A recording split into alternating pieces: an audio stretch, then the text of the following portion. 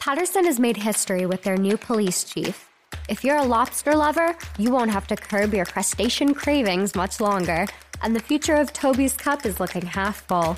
Happy Monday, folks. I'm Libby Cardone, and you're listening to Today in NJ on February 10th, 2020. Ibrahim Bakora was recently sworn in as Patterson City's first Muslim police chief.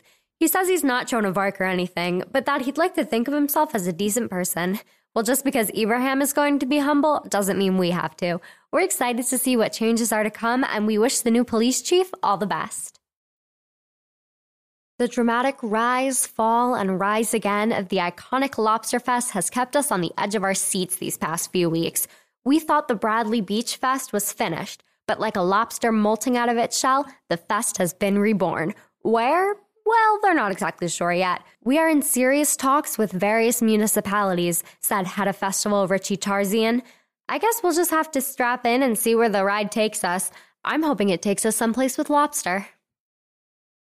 Look up the definition for diamond in the rough, and you'll see a picture of Toby's Cup there.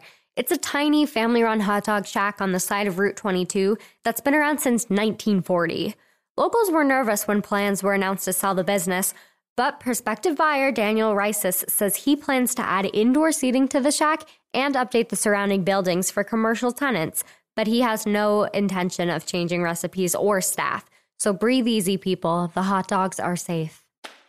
That's all we got for Today in NJ. If you're hungry for more news, you can check us out at NJ.com.